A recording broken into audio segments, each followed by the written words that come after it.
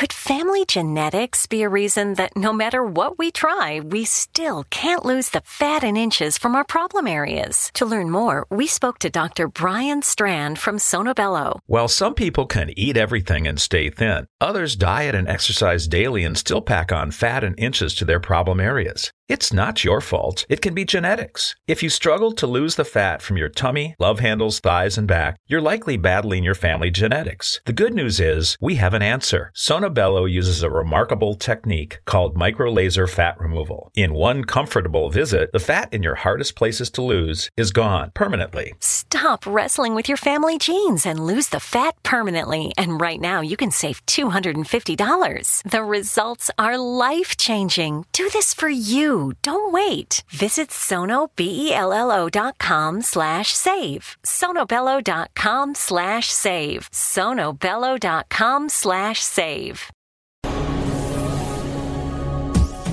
This is the X-Zone Broadcast Network, broadcasting worldwide on broadcast affiliates and satellite program providers, including CNN Broadcast Network, Sirius Satellite Network, Star Media, Good News Radio Network, Angel Broadcast Network, Wiki Broadcast Network, and WPBN TV. For more information on the X-Zone Broadcast Network, visit us at www.xzbn.net.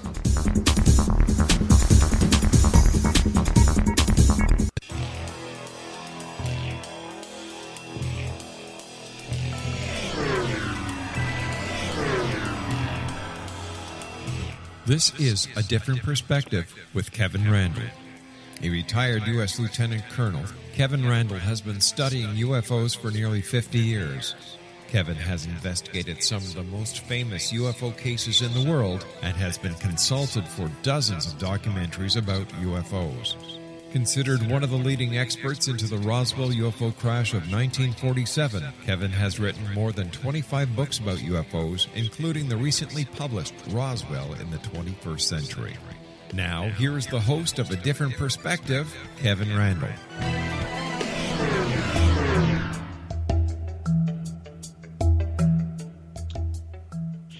And as I promised last week, we have returned.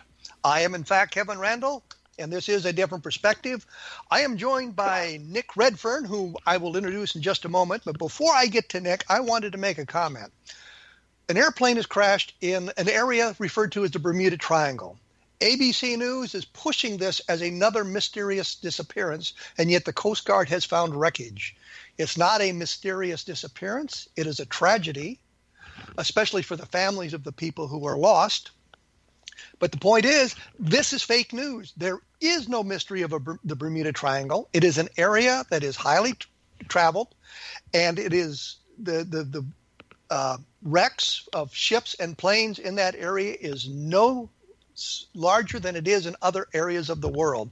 So it's a manufactured mystery is what I'm trying to say there. And I wanted to get that out of the way first before I picked on poor old Nick Redfern. Nick's latest book is Roswell UFO Conspiracy, Exposing a Shocking and Sinister Secret.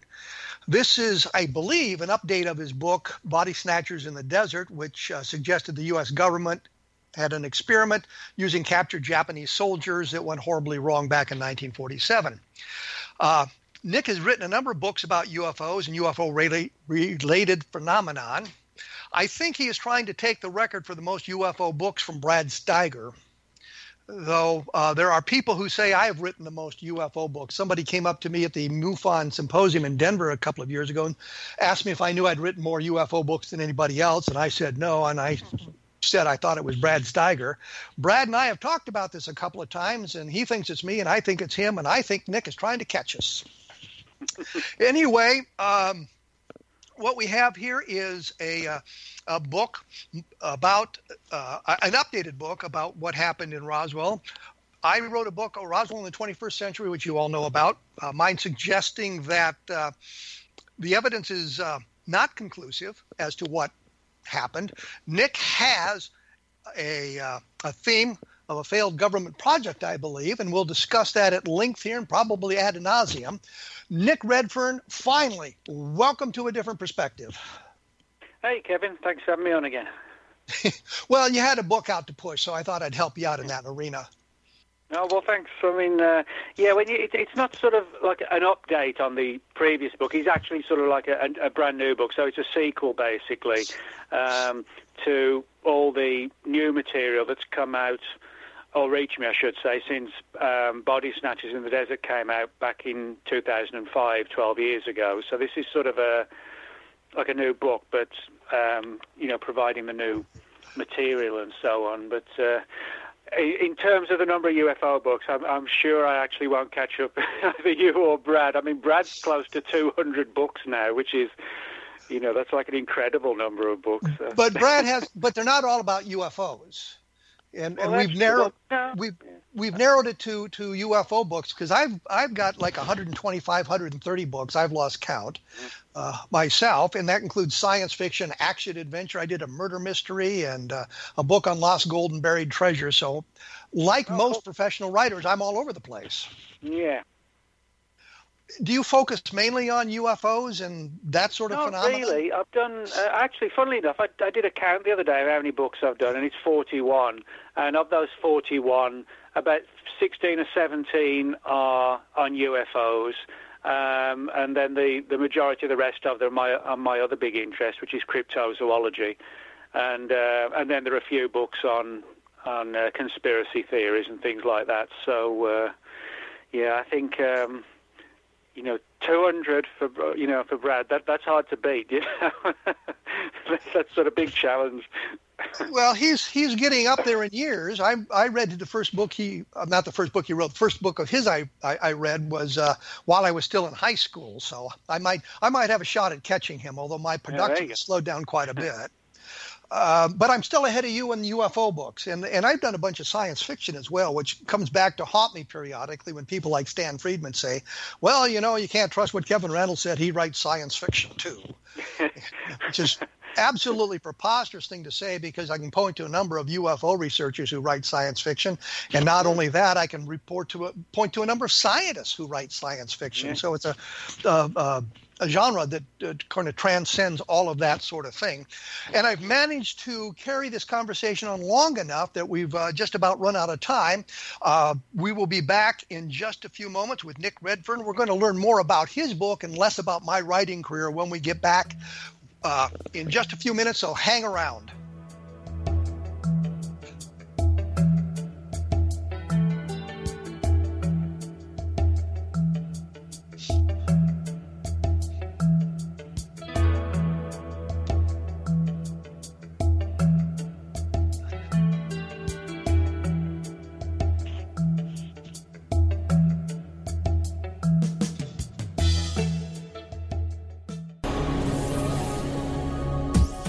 This is the X-Zone Broadcast Network, broadcasting worldwide on broadcast affiliates and satellite program providers, including CNN Broadcast Network, Sirius Satellite Network, Star Media, Good News Radio Network, Angel Broadcast Network, Wiki Broadcast Network, and WPBN TV. For more information on the X-Zone Broadcast Network, visit us at www.xzbn.net.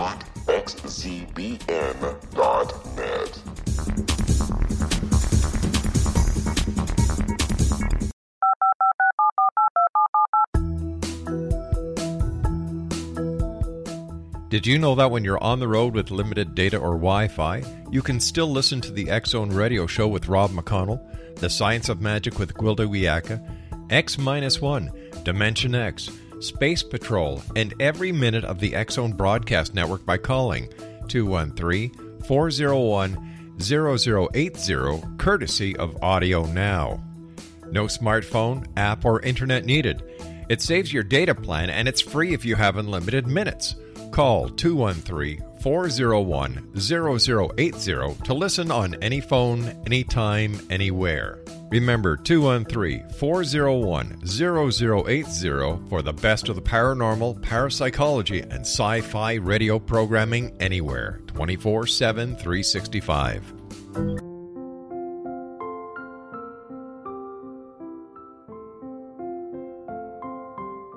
I am Dr. Carl O'Helvey, founder, president of a new cancer foundation focusing on evidence-based physical, mental, and spiritual interventions, including natural cancer cures, prayer, meditation, affirmations, nutrition, and other related holistic cancer prevention and cure modalities.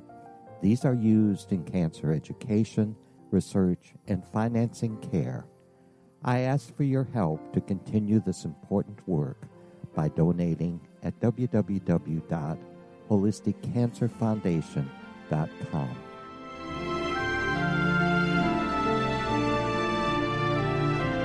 Hello, I'm Pete Marsh. With my daughter Justina, we will be presenting the new radio show, Too Good to Be True. If something seems too good to be true, it usually is. But with the help of Justina's amazing gifts, we're going to gain insight into questions that don't yet have complete answers. Have you wondered who built Stonehenge and for what reason? Why are crop circles found in the same region as Stonehenge and elsewhere? Are crop circles a hoax, or are they created with technologies that we have little knowledge of? Who built the pyramids in Egypt and also in other countries? How and why were they built? Was the Titanic switched with the Britannic as part of a gigantic insurance fraud, or for more insidious reasons? What caused the Tunguska event when trees were flattened over an 800 square mile area in Siberia? Will the new insights be too good to be true? Well, that will depend on what you are prepared to believe. Please join us as we start on this journey together. For more information on Too Good to Be True, visit www.xzbn.net. Little children aren't the only ones afraid of the dark. Millions of soldiers return from war zones with PTSD, anger, frustration, fear, and loneliness, much of which surfaces during the darkness of the night. You have the chance to change the lives of these American heroes. Songs and Stories for Soldiers.us provides free MP3 players for these men and women. With a list of 3 million songs in 16 different styles, 100,000 audiobooks, and 30,000 old-time radio programs, every veteran can find something to soothe and comfort them at no cost. All our players contain an 8-hour audio program designed to help veterans fall asleep. With 1,500 plus vets now participating, it's our goal to deliver 10,000 audio players this year. Go to our website at songsandstoriesforsoldiers.us. Help us help a veteran make it through the night.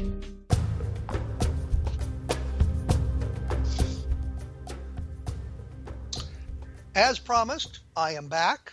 I am joined by Nick Redfern, and I've decided to let him do more talking in this segment than I do. If you want to know more about the Bermuda Triangle thing that I was talking about earlier, take a look at www.kevinrandle.blogspot.com, and in the next hour or so, I'll have something up about the latest.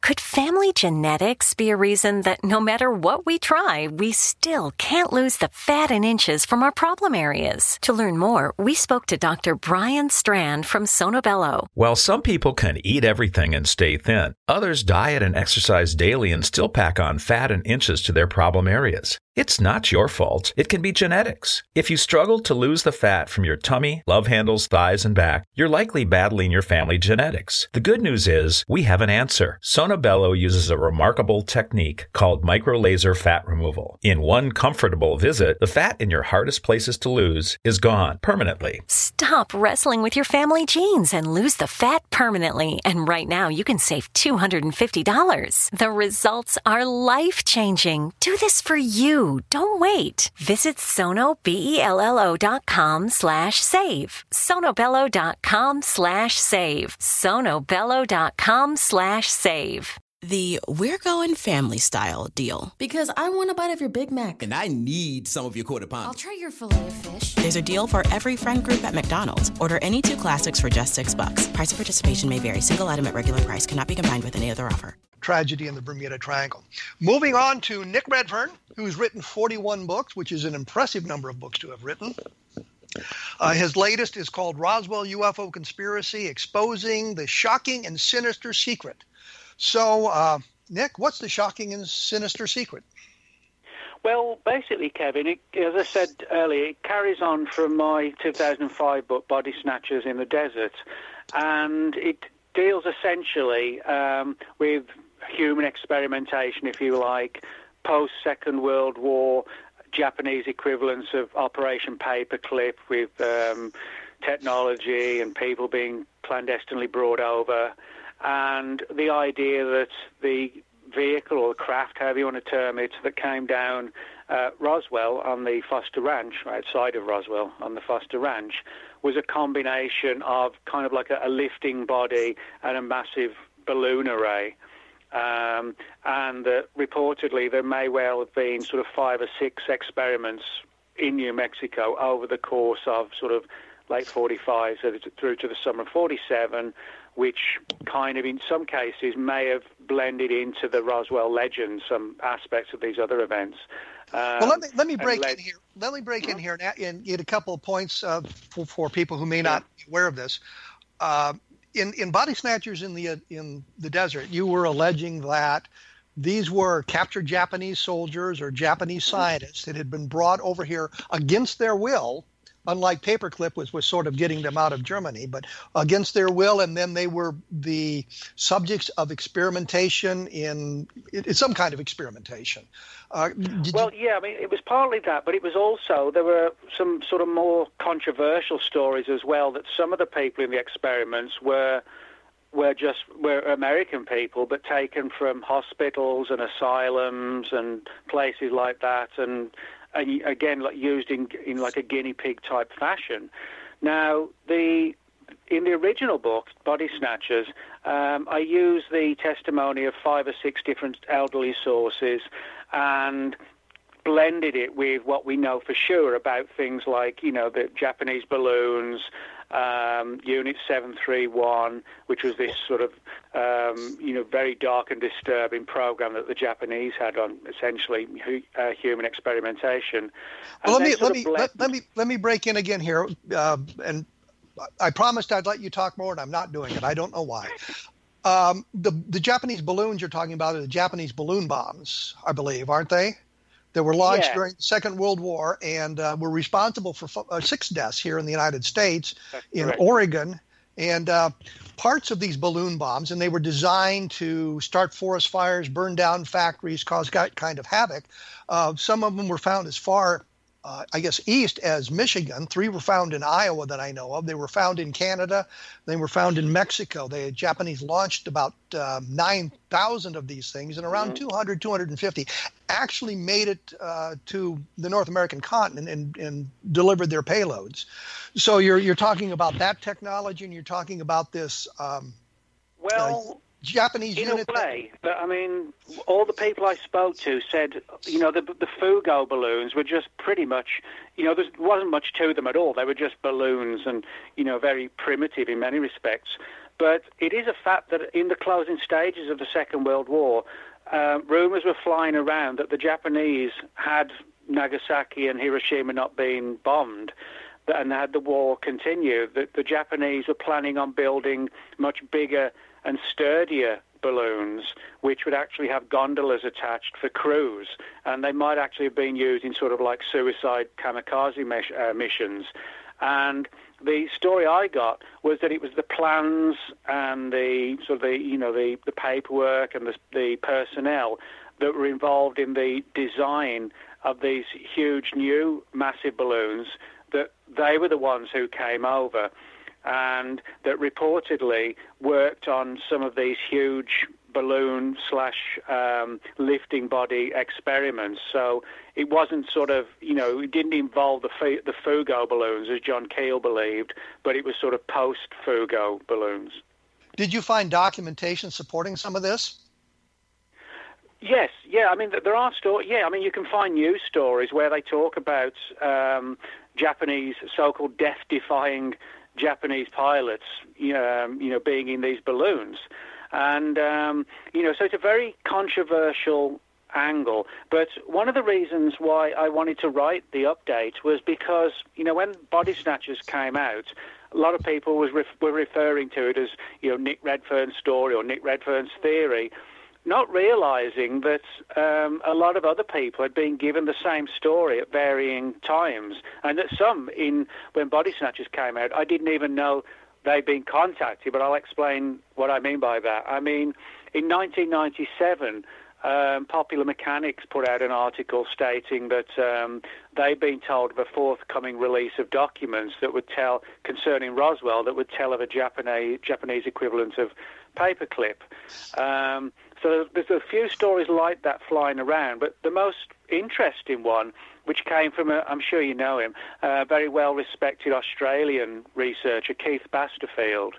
Now, Keith, my book, Body Snatchers, came out in 2005, and towards the end of 2005, Keith contacted me because he'd read Body Snatchers, and he said, when I was reading your book, I realized that this is sort of identical to a story that a guy gave him sort of like a year earlier. And so he told me the story about how this guy had contacted him. He was his father was a Brit who'd emigrated to Australia, and that Keith had a long chat with this guy personally, in person, and the story again was very similar. These sort of huge balloon arrays, lifting bodies, the ability of the two to detach, and so on. And something coming down, one of these craft coming down on the Foster Ranch. And it got controversial because there were references to, again, sort of human guinea pigs used in the flight, etc., etc. And Keith arranged for me to speak to him, and I refer to him in the book as Martin because that's what Keith refers to him as, but we both know his real full name. And I was able to call him from over here in Australia to Australia shortly after Keith told me the story. And he related this account of how reportedly there was this sort of huge device, which was, as his father told him, I should just explain this, Martin's father worked in British intelligence in MI5, which is the British equivalent of the FBI. And reportedly, under circumstances we don't know, supposedly MI5 actually had files on Roswell. They knew about the case.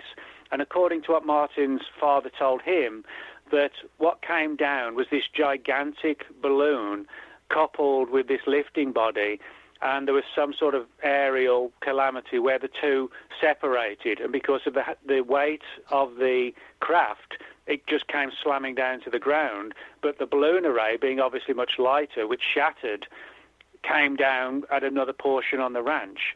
And according to Martin, the concern was that somebody would get there before they did, and sure enough, Matt Brazel did, and found what, according to Martin, really was balloon wreckage, but not from a weather balloon, and not from a mogul balloon, and not from a Fugo balloon, but from one of these huge balloons. And he said that the primary reason for keeping this under wraps wasn't so much that the technology had to be hidden or anything like that, because we're just talking about balloons and gliders. It was because there was this sort of human experimentation angle to it. Now, of course, that doesn't prove... there are a couple of questions. I mean, you're talking about Martin, who we don't know who that is. Yeah. And he's talking about what his father said to him. So Yeah. we're really kind of far away from the original source on this. You didn't see any documents, I take it. No, I didn't. But I mean, I had an extensive conversation with him. And, Understood. But I'm saying you didn't see any documents. You've got a story told by Martin.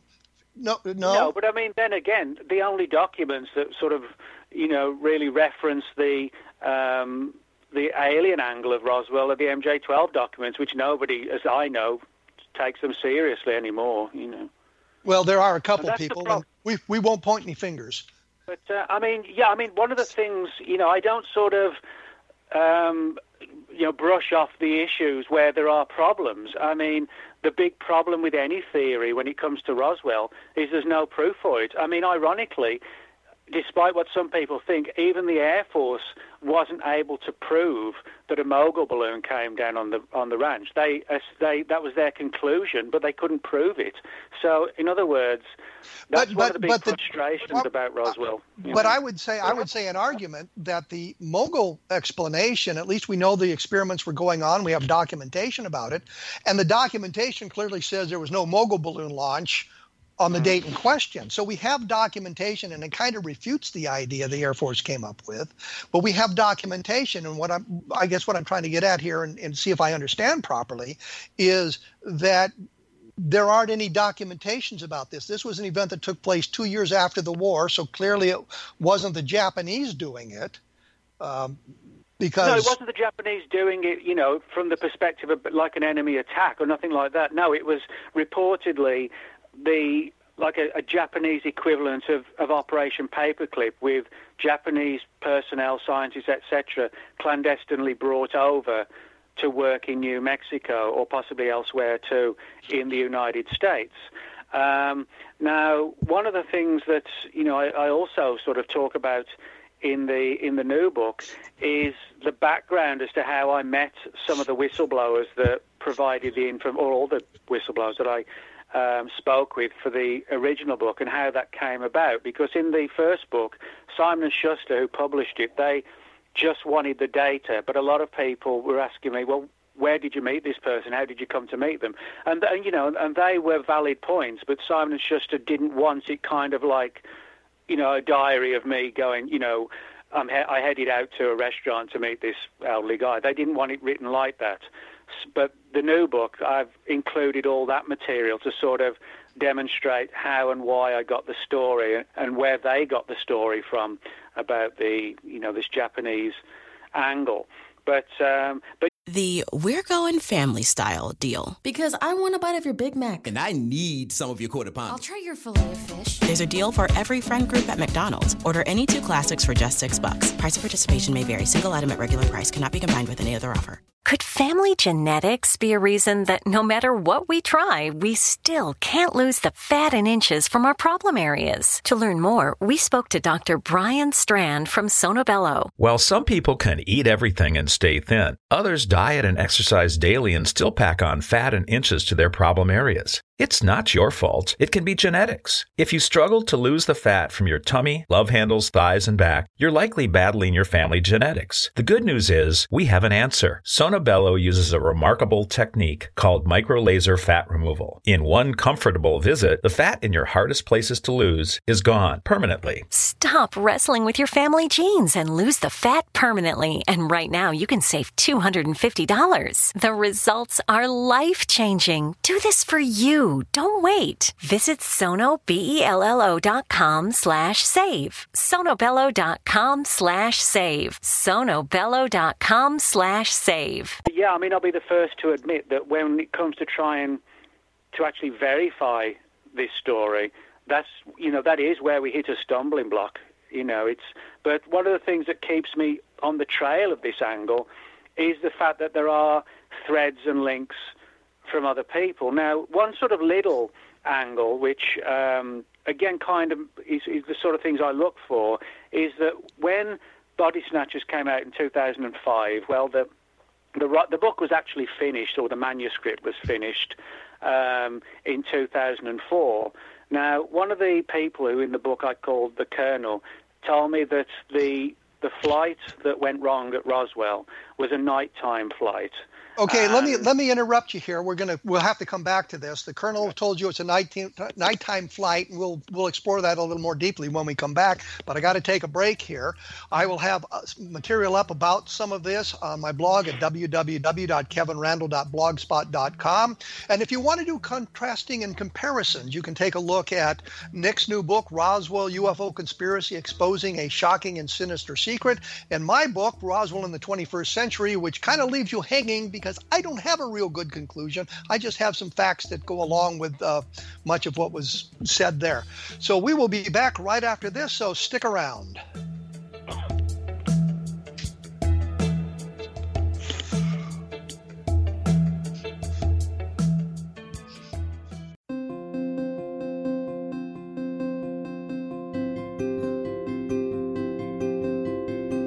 Dreams are our personal gateways into infinite wisdom. Don't miss shamanic counselor and indigenously trained dream decoder Sandra Corcoran's inspiring book, Shamanic Awakening Between the Dark and the Daylight. This remarkable work chronicles Sandra's 35 years of experience with diverse wisdom keepers and her initiations throughout the Americas and across the British Isles, Turkey, Greece, and Egypt. Sandy's knowledge of symbology, psychology, and myth influenced her dream blog and workshops.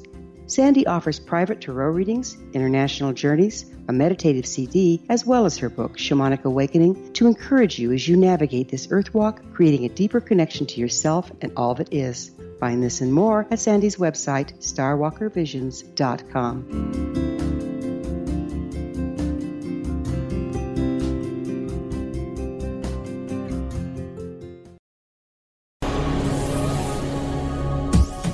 This is the X-Zone Broadcast Network, broadcasting worldwide on broadcast affiliates and satellite program providers, including CNN Broadcast Network, Sirius Satellite Network, Star Media, Good News Radio Network, Angel Broadcast Network, Wiki Broadcast Network, and WPBN TV. For more information on the X-Zone Broadcast Network, visit us at www.xzbn.net.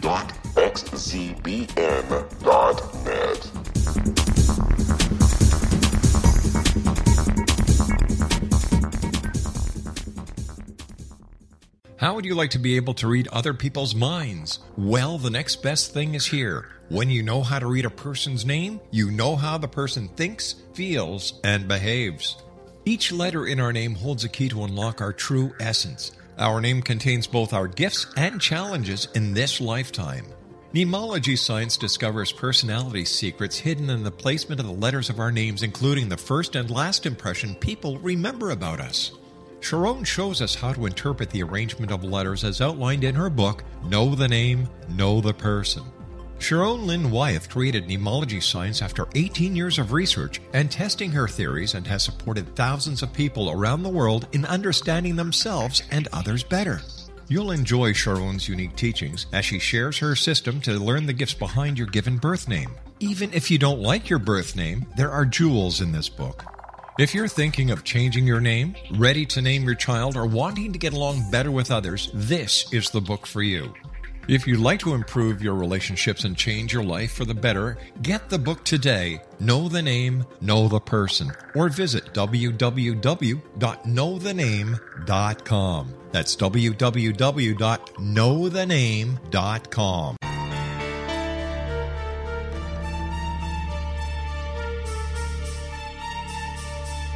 Hello, I'm Justina Marsh, and with my dad Pete, we are going to present a new show called Too Good to Be True. Together, we are aiming to discover more truths about this world and beyond. Do you have unanswered questions about the world?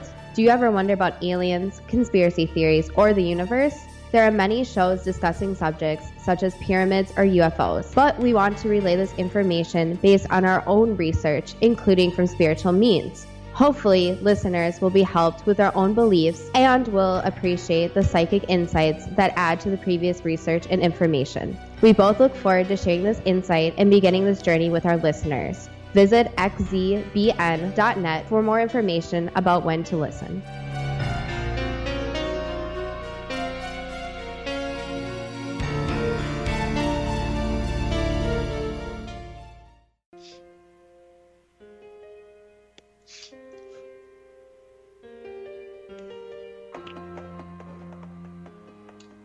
And as I promised, we are back with Nick Redfern. We're talking about Roswell UFO Conspiracy, exposing a shocking and sinister secret.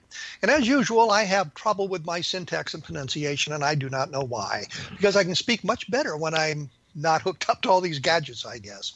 When we left, Nick was talking about the colonel, I guess, who gave him information about body snatchers in the desert. Yeah. We learned a little bit about how this came about. So continue on in that vein. Well, yeah, I mean, one of the interesting things was that he said that the flight that came down on the Foster Ranch, it was a nighttime flight. Now, when I spoke to Keith Basterfield, and Keith, told me the story, his source, Martin, said that the one big thing more than anything else that hindered the recovery and largely led to the fact that the story came out was that this was a nighttime flight, and that by the time there was a search up for it, because it was night, they didn't actually find it before the rancher Brazel got it first. So, kind of little things like that where, somebody brings up something as an aside, which somebody else brought up as an aside before the book was actually published. And there were actually quite a few threads in Martin's account, which absolutely 100% mirrored what I was published in Body Snatchers, but when Body Snatchers was still being written by me, or at the very latest point when it was still in a Word document in the offices at Simon & Schuster, where nobody had seen it, and yet Martin's information, as I said, in some cases, wasn't sort of vaguely similar. It was exactly the same. But you understand one of the problems I have, which is we don't have the name, so I can't call the guy and bother him. And I understand the reservations about doing that, because if you put people's real names in the book without their permission and understanding, then they're going to be inundated with phone calls by people wanting to check the information themselves, including drunks in bars. And that was one of the things that Bill Brazel had told me. Bill Brazel being the son of the rancher, and Brazel having found bits of the material at the ranch the ranch in near Corona, was that periodically they'd get calls at 2 and 3 o'clock in the morning from drunks in bars wanting to know if the story was true. So, I get that, and I hesitate to use people's names because I know what the people said to me. I know that these are real people, and this is what they said, which doesn't necessarily make it true, but that's what they said. And if I publish their names, then they're going to end up with the phone calls from people wanting to see if I'd accurately reported what they said. So I understand the hesitation. But the question is, when we get to Body Snatchers in the Desert, in the new book, Roswell UFO Conspiracy, which I try to mention as much as I can here, do you name names? Do you give us the names of real people whose at least their past we can check out with Google? Yeah, Fred, this is something else I actually talk about in the book, where, some of the criticisms of when Body Snatchers came out. For example, in Body Snatchers, despite what some people said, there are only 2 people in the book whose names are placed in, as an alias. They're the colonel, and the other one is a woman who I listed as the Black Widow. But they're the only 2 whose names don't appear under their real names in the entire book. And with the new one, Martin is the only one whose name is withheld. But what a lot of people don't know, but you will know being an author, is that particularly like with Simon & Schuster, whenever you do an interview, they insisted on having a release form from the interviewees. And so, in other words, those release forms had the full name and address and contact information of the interviewees, because Simon & Schuster's legal departments required them. As today most publishers require a release if you do an extensive interview with someone, or an interview period with someone. I'm just finding that problem now with my book on the Socorro UFO landing. I've just sent out the release forms and everything for permission to use information that they may have published elsewhere, or interviews with people about what they've said and done, and do they object to having their name published in the book. So I get that. So sometimes there's nothing you can do about that. But as I said, the important thing is that when people said I was using anonymous sources, they weren't technically anonymous, they were unnamed. Now, some people say, well, that's splitting hairs, but it's actually not. Anonymous means we don't know who they are. Unnamed was the fact that they were willing to, the 2 people in Body Snatchers who I didn't name, they were willing to say what they wanted to say, and they did have to provide release forms to the publisher's legal department. But the agreement was that I would just come up with an alias for them. But Simon & Schuster had that information, on file. So in that sense, I know that doesn't help the reader, and it keeps the reader kind of frustrated. But, it isn't like Simon & Schuster just had to rely on me saying, well, I met them, and that's the end of it. It wasn't like that at all. So. Well, when we did the first book on Roswell, Don Schmidt and I spent 24 hours, not all at one time, on the phone with the legal department at Avon Books talking about that. And finally, the attorney I was speaking with asked me a question: do you have these on tape? And I said, yes. Because there was a letter had been sent to the publisher claiming that we'd stolen information. And we were trying to point out, we did this ourselves, and we got the names. And another author whose name I will not mention actually used some of our material with neither credit nor attribution, and it's clearly material that Don Schmidt and I had gathered. But the point simply is that we had to tell the publisher, we had the interviews on tape. We talked to the people. I have the tape, and if we didn't have tape, we had no stake in it at the time. But most of the stuff was done on tape. Did you use tape for your interviews, or did you take notes? Well, it was actually a combination of both, really, and it was depending on the circumstances that some of the people, placed me under. So a couple of them, one of the guys who I interviewed in England, he was just full on for it just being, notes, and that was it.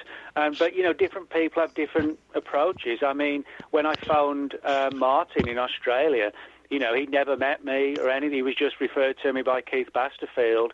And he was happy to, tell me the whole thing over the phone. So I think a lot of it just comes down to, personal approach as to how they want to handle these things. Some people are fine. Other people get a little bit concerned, when you start asking for release forms and things like that. But I mean, at the end of the day, it protects the author, it protects the interviewee, and it protects the publisher. So, in that sense, I think it's a good thing that, release forms do exist. But sometimes I have to admit it can kind of hinder things a little bit, But, I mean, that's just one of the things. I mean, another example from the book, which is kind of controversial as well. I'm sure you'll remember when UFO Updates was around, one of the sort of the more feisty and regular contributors was Kathy Caston. You remember? Yes. Oh, okay. Well, Kathy, I got to know her after Body Snatchers came out because she had been quietly looking into the same angle and uncovered some similar threads. And when Kathy unfortunately died in 2012, because I'd known her for so long, and she'd actually sent me quite a few files and reports that she'd put together on Roswell, which were never published, her family decided to send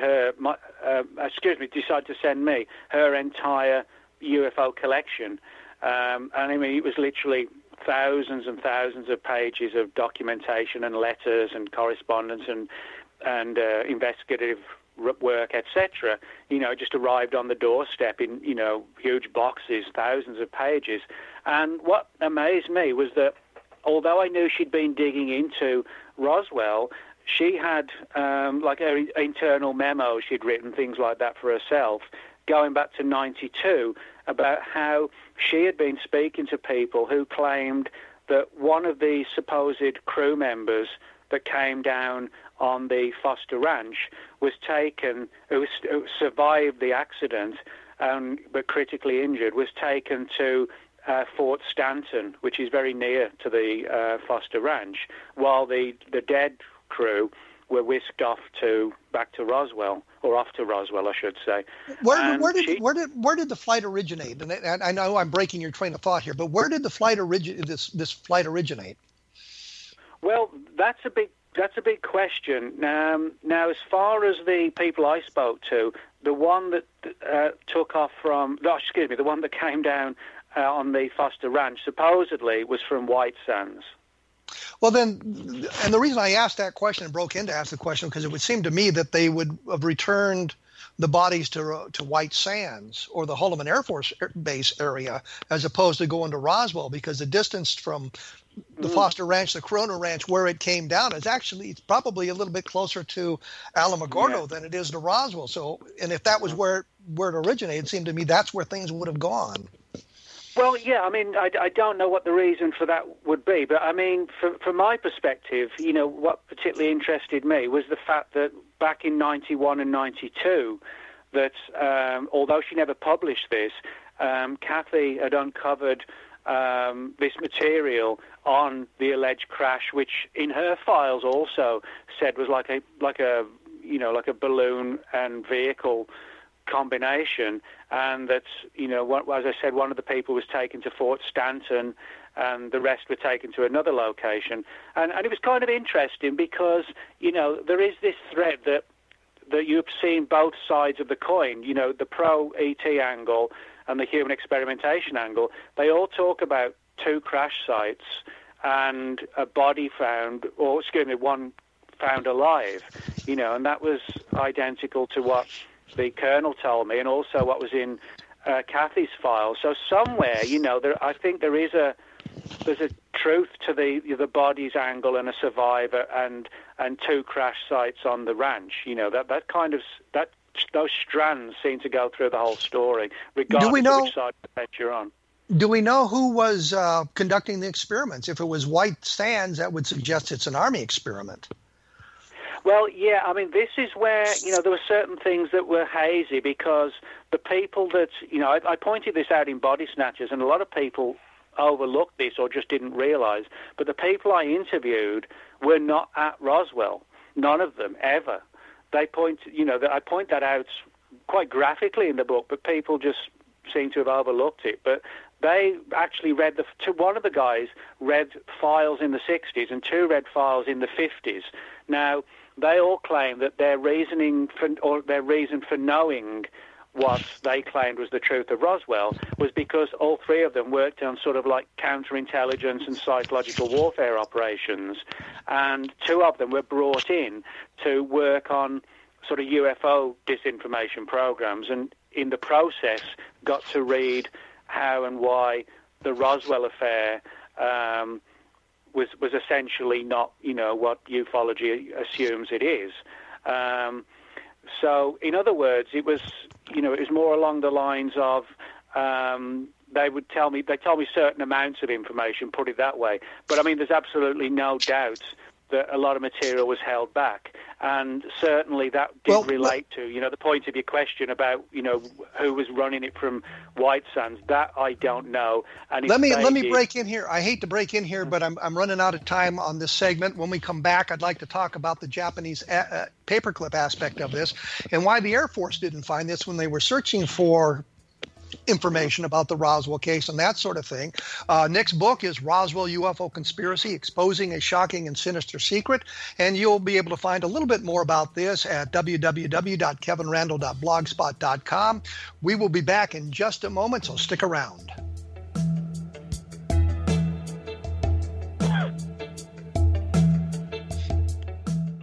Hi everyone, Rob McConnell here, and I wanted to spend a moment on internet streaming. Everybody has heard about internet streaming, but not many know much about it. Did you know the internet streams just about everything? Movies. From new releases to old classics. TV shows. Almost every show, every episode, and much more. But the question has always been, how do you do it? Well now, thanks to the folks at 123 Ready TV, I have the answer for you. They have developed a simple program app, 123 Ready TV, that you install on your Windows PC, Android smartphone, or Android tablet that can have you streaming like a pro in less than 5 minutes. You truly won't believe how much is available or how easy it is to do until you try. And for a one-time cost of only $19.99, this product is a real winner. To learn more about 123 Ready TV, visit our website at www.xzbn.net.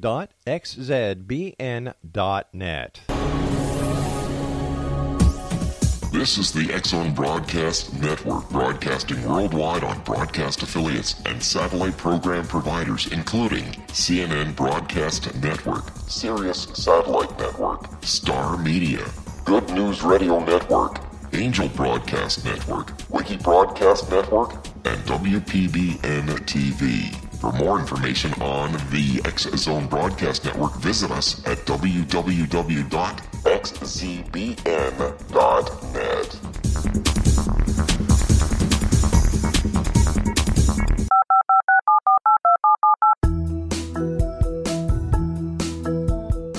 Did you know that when you're on the road with limited data or Wi-Fi, you can still listen to the X-Zone Radio Show with Rob McConnell, The Science of Magic with Gwilda Wiyaka, X-1, Dimension X, Space Patrol, and every minute of the X-Zone Broadcast Network by calling 213-401-0080, courtesy of Audio Now.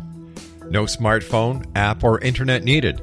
It saves your data plan, and it's free if you have unlimited minutes. Call 213-401-0080 to listen on any phone, anytime, anywhere. Remember 213-401-0080 for the best of the paranormal, parapsychology, and sci-fi radio programming anywhere, 24/7, 365.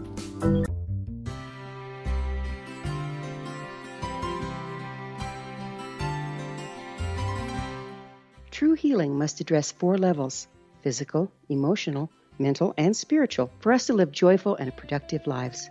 We tend to treat 3 of the 4, leaving the spiritual languishing. If you're tired of the same dysfunctional patterns cropping up in your life, Soul Balancing is for you. Trixie Phelps, owner and founder of Soul Balancing, is a naturally gifted energy healer trained in numerous esoteric forms, including shamanism. Trixie has created a powerful modality that safely and effectively clears your energetic field. A soul balancing session can remove interference, heal trauma, and restore your hope. Contact Trixie for a life-changing long-distance session today, www.soulbalancing.world.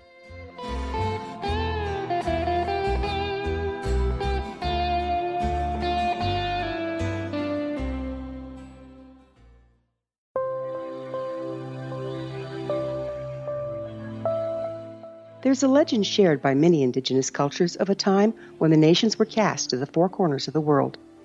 Each nation was given a body of sacred knowledge that held a different portion of the truth to preserve. True reality could not be known until all the nations reunited, combining the information. If a single one was missing, the world could not be reborn and darkness would prevail. The Science of Magic Radio is dedicated to reuniting the sacred knowledge. With the understanding, none of us has all the answers, but together we can open new perceptions and possibilities. Through our combined vision, the world can be reborn into a place where darkness no longer prevails.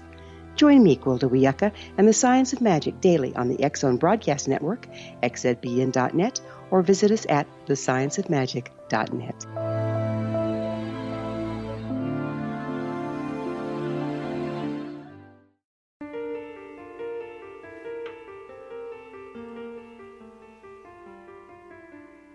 And believe it or not, we're just running out of time here, and I can't believe it. These hours seem to go so quickly. I think it's the wonderful guests I managed to find to talk to us about this. When we went away, Nick had been talking about the Japanese paperclip, and we all know about the other paperclip, the one that brought German scientists to the United States to develop rocketry. Do we have documentation about the Japanese paperclip? Is there a history book I can look at or a place I can go to find out more about this? Oh yeah, I mean, a massive amount of the Unit 731 files, are now available at the National Archives. I mean, you can go there and see them. I mean, I'll give you an example of how this came to be.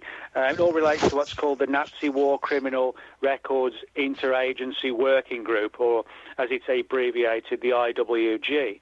And they did a lot of work in the early 2000s to try and dig out as much material that was in the hands of like military archives in the US, and to see what it related to in terms of like Unit 731. And funnily enough, the IWG actually had a big meeting on June the 21st, 2005, all about the search for the Unit 731 files. And coincidentally, June the 21st, 2005 was the same day that the body snatchers in the desert came out. And in a kind of a strange situation, I actually had a phone call from a representative of the IWG asking about all the research that I'd done into Unit 731 in the book. But regardless of that, the IWG, if you go look up Unit 731 at the National Archive, you can see they're all in PDF, all the files that were brought over. Now, what's particularly interesting is that one of the people who was at the forefront of getting the Unit 731 files from Japan over to the United States was a high-ranking officer, Charles Willoughby. It turns out Charles Willoughby was very good friends with Philip Corso, who wrote the book The Day After Roswell. So that kind of makes me wonder if possibly, if Willoughby was bringing the Unit 731 files over and knew of Roswell, and he was very good friends with Corso.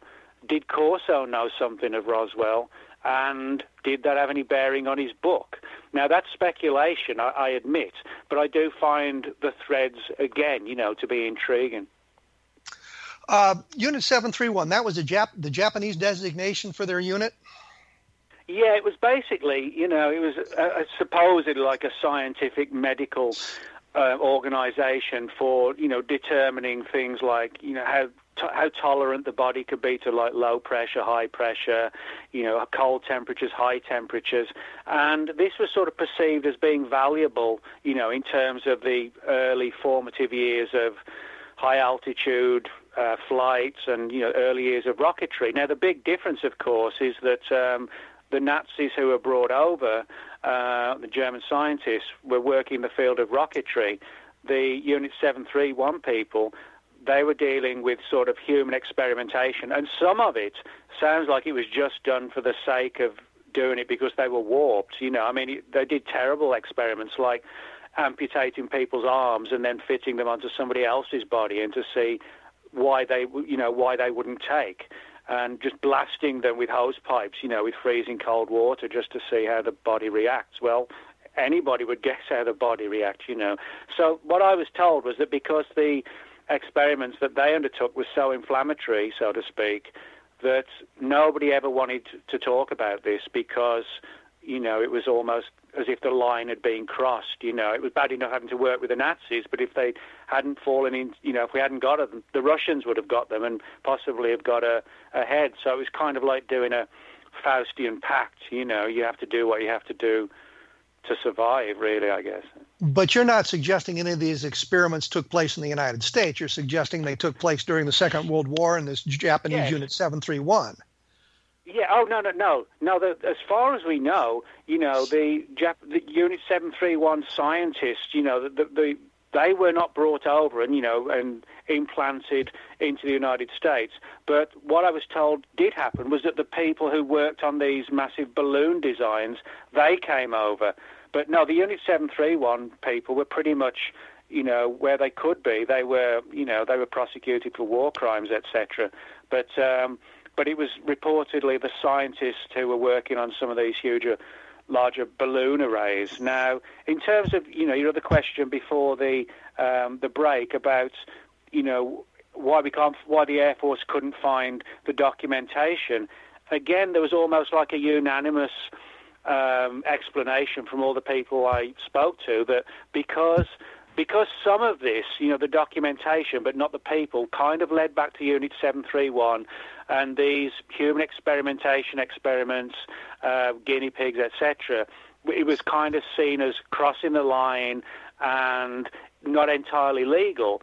Reportedly, that when these experiments occurred, and really they didn't learn too much from them, and there were accidents as well, the decision was taken to shred, burn, destroy the original documentation. And of course, there would be no reason to keep, the bodies of the people, and there'd certainly be no reason to keep shredded balloons or the lifting body. Now, if it was a UFO that came down, everything would be kept, the bodies, the craft, because it would be unique material that could be studied.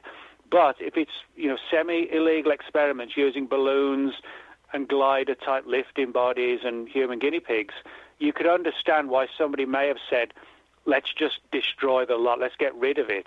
And that may explain why the Air Force of the 1990s couldn't find anything. And as I point out in the book, I don't view the Air Force as the bad guys when they did their investigation. I'm very different approach to a lot of people in the Roswell community or the UFO community. I actually think their search was a legitimate search, but they came up empty-handed, felt the responsibility was on their part to find an answer, and went with Mogul. But I think that, there's a possibility that if it really was sort of controversial human experimentation, the documentation may well have been just destroyed, completely destroyed, to protect, those that were involved. But then again, we have the story of people like Martin in Australia so maybe something survived, but everybody I spoke to said as far as they knew, it was a case of shred it, burn it, etc., etc. Well, I get confused here when you talk about some of this because we're talking about we're talking about experiments conducted by Unit 731 during the Second World War, which basically were war crimes. And then you talk about experimentation, semi-legal, semi-illegal experimentation. Did some of that experimentation take place in the United States? Well, yeah, I mean, the story that I got, so as everybody kind of understand, is that, that we're not talking about, major war criminals being brought over, but what was brought over was the documentation, and this is what the National Archives now have on show. What happened was that the files were reportedly brought over because those files, despite the nature of the experiments, told the story of how, the sort of things like high and low pressure and altitude experiments had been undertaken by Unit 731. So it was the documents that were needed to be brought over to sort of help understand, the nature of how the human body would react in these sort of high altitude circumstances, etc. But because some of this material was coming from the Unit 731 files, that was something that nobody wanted to talk about. Now, in terms of the flights, the story that I got was the 1947 flights. Some of them included Japanese people who were working on the post-Fugo programs. Others were handicapped people taken from hospitals and asylums. And it was those angles that prompted the sort of the grave secrecy, because it was perceived as crossing the line. And when, people higher up in the government realized what had gone on, it was all stamped out, and this has gone too far. This has crossed the line, and then it was a case of just destroying everything. But word of mouth kept the legend going. So, if the story's true, the big problem may be that there really is no documentation left.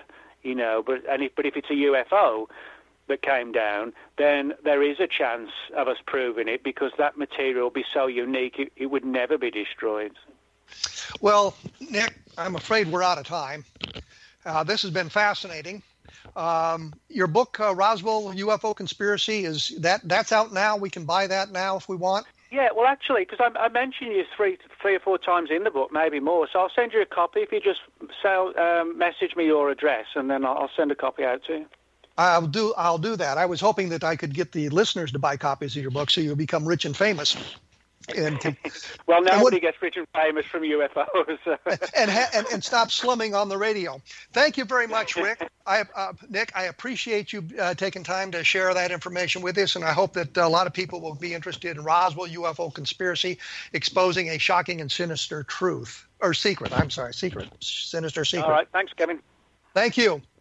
We will be back next week with another show. I'm going to talk to James Clarkson about his UFO investigations in the Northwest, and we might talk a little bit about Roswell as well. And as I say, you can learn a little bit more about this, and I'll have some links up for you as well so that you can follow up on this about the shocking secret here at Roswell on the blog www.kevinrandle.blogspot.com. And in sort of looking at another angle of the Roswell case, take a look at Roswell in the 21st century, because it gives us some idea of what happened there. And as I say, we will be back next week with Jim Clarkson talking about UFOs, his investigations, MUFON, what's going on with them, and about the Roswell UFO case. So we will return in 167 hours with another exciting episode of A Different Perspective.